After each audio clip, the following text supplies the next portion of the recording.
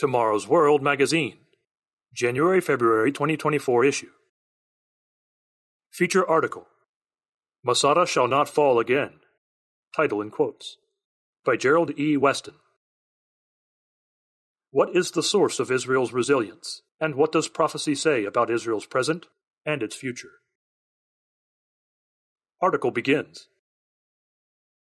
When Hamas terrorists invaded the state of Israel last October, I could not help but reflect on how much had remained unchanged there since my wife and I had visited 45 years earlier, and I thought of Masada, the fortress where, according to the ancient historian Josephus, nearly 1,000 Jewish patriots died under Roman assault in 73 AD.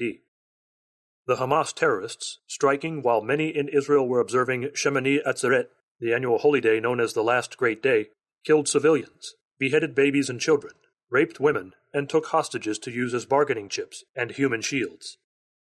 They even used victims' cell phones to send execution videos back to contacts and families. Much of the world was shocked by such barbarity. But sadly, too many around the globe ghoulishly cheered and protested on behalf of the terrorists, just as they had on 9/11. Most observers today are viewing Hamas terrorism and Israeli response in the context of the here and now. Yes, many wonder where all of this is leading, but do they realize there is something bigger at work? Do they realize that Bible prophecy is being fulfilled right before their eyes?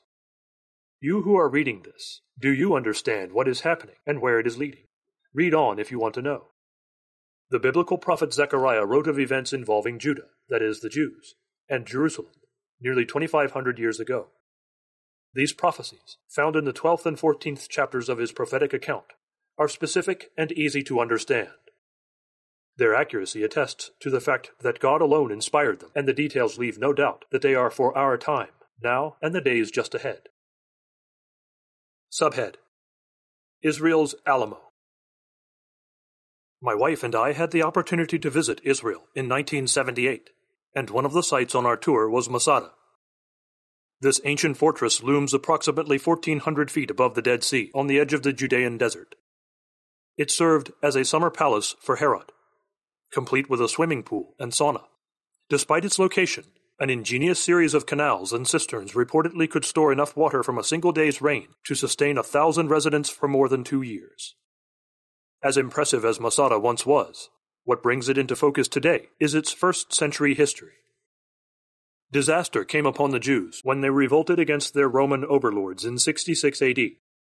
4 years later, Jerusalem fell, just as Jesus had foretold. Matthew chapter 24, verses 1 and 2. The siege of Jerusalem was brutal, again as Jesus had foretold.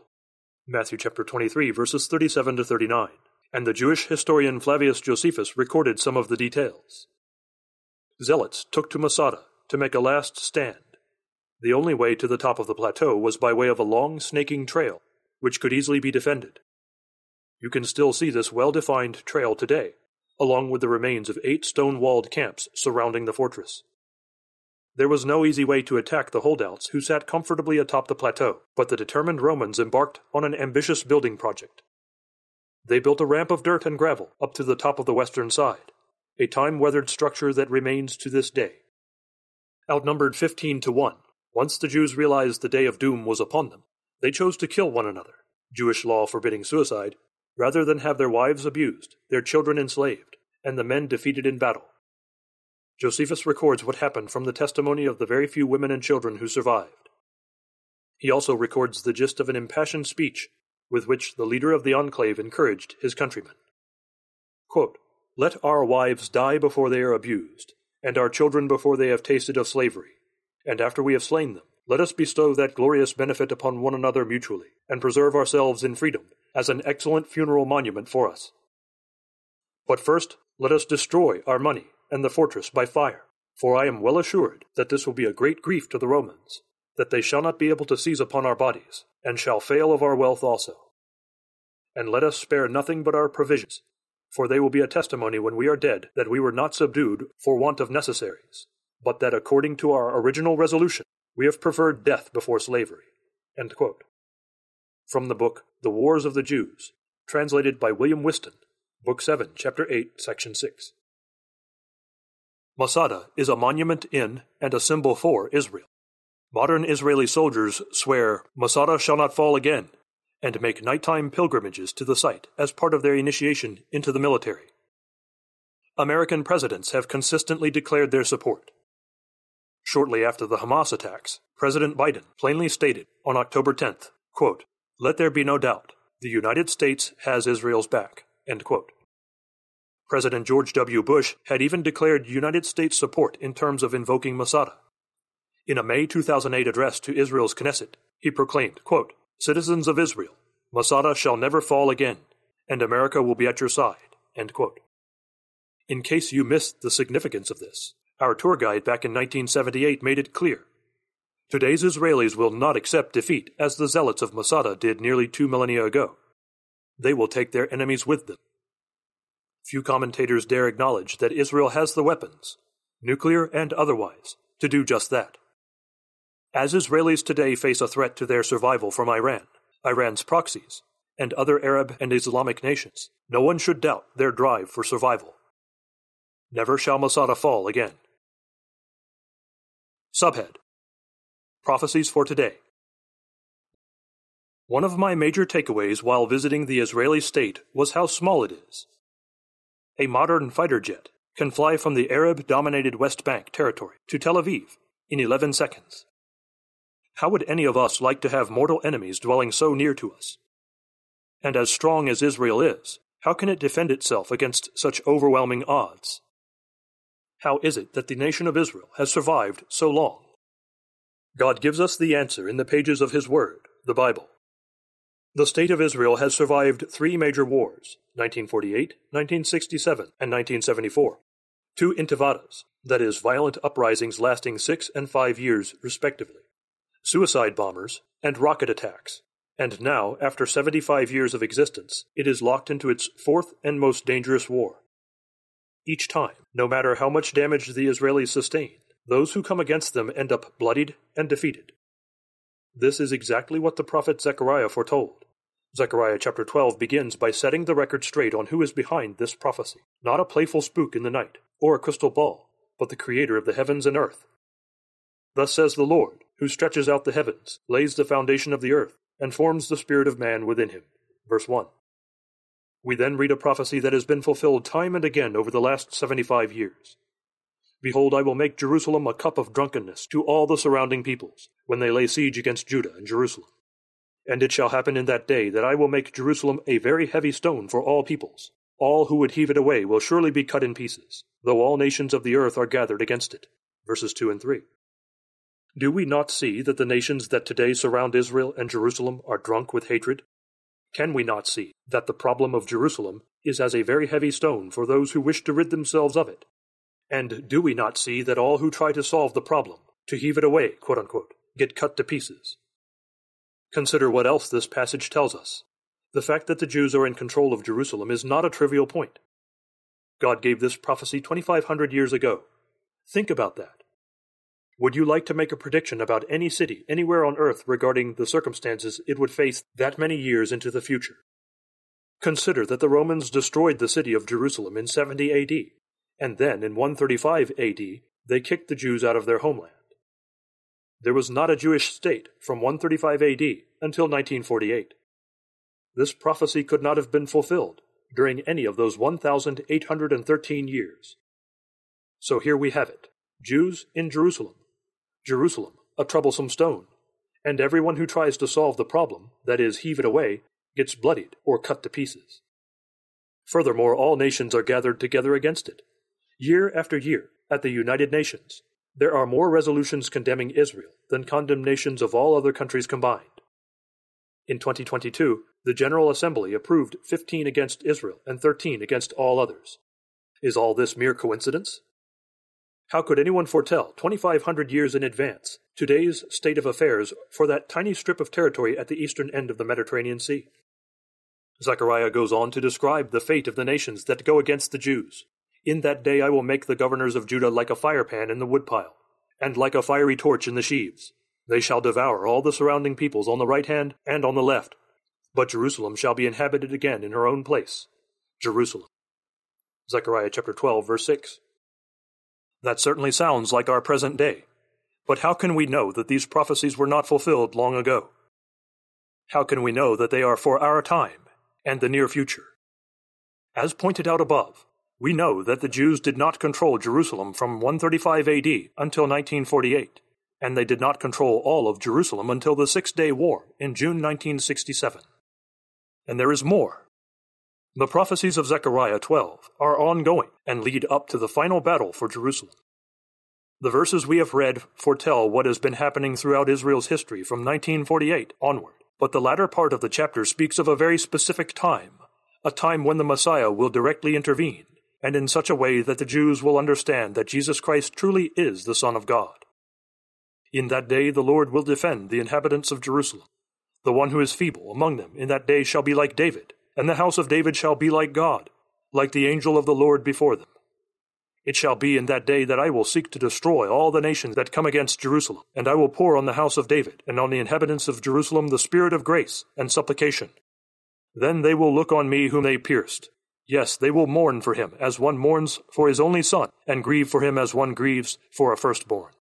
Zechariah chapter 12, verses 8 through 10. This is a prophecy of Christ intervening for Judah and Jerusalem, but it includes a prophecy foretelling his first coming. Then they will look on me whom they pierced, indicating the manner of his death on our behalf. Subhead: The Day of the Lord. Chapter 14 of Zechariah partly overlaps chapter 12, but focuses entirely on the crisis at the end time, Christ's return. The first verse gives us the time setting as the Day of the Lord. This is a time described in more than 30 prophecies, and it refers to the time of the end. Here we see once again irrational hatred for the Jews and their enemies lined up against them. For I will gather all the nations to battle against Jerusalem. The city shall be taken, the houses rifled, and the women ravished. Half of the city shall go into captivity, but the remnant of the people shall not be cut off from the city. Zechariah chapter 14, verse 2. Just as happened on October 7th, 2023, but on a far greater scale, women will be raped and houses will be ransacked, and this time half of Jerusalem will be taken hostage. But this will involve more than just a few terrorist groups. All the nations, quote-unquote, will make a last attempt to heave the heavy stone away. Revelation chapter 11, verse 2 informs us that when Jerusalem is overthrown, it will be trampled underfoot for 3.5 years. By comparing the time setting of Zechariah to the events described in Revelation, it is evident that these verses foretell the time when Christ will return and stop the madness. Then the Lord will go forth and fight against those nations, as he fights in the day of battle. Zechariah chapter 14, verse 3. The events described in verse 4 preclude this being a past occurrence.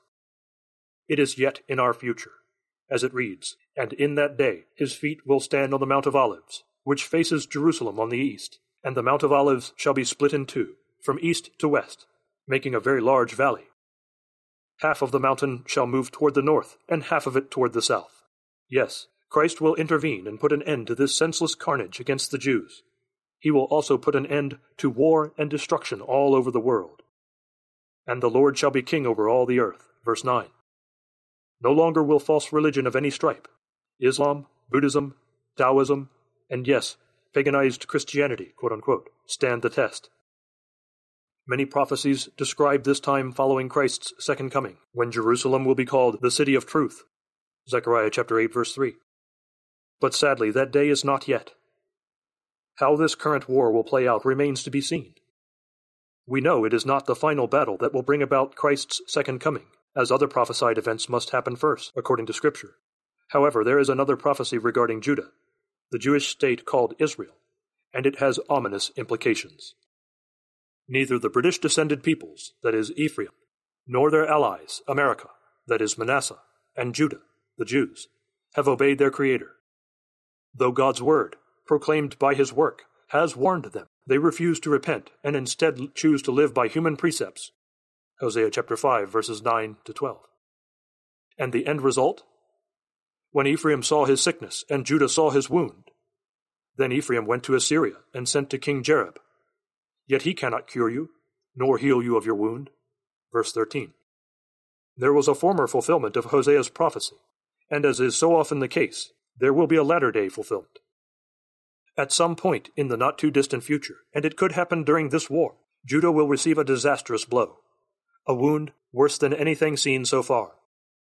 What exactly that will be remains to be seen, but even after Christ returns, the Jews will still retain a capable fighting force. Zechariah chapter 14, verse 14.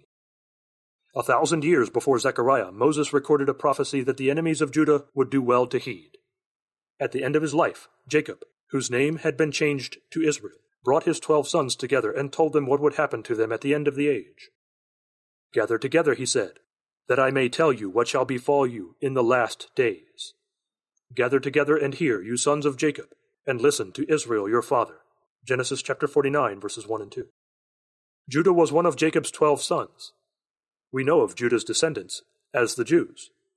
Not only are we told that the scepter, or the ruler, would come from him, verse 10, but also we are told that Judah would be like a ferocious lion against his enemies. Judah, you are he whom your brothers shall praise. Your hand shall be on the neck of your enemies. Your father's children shall bow down before you.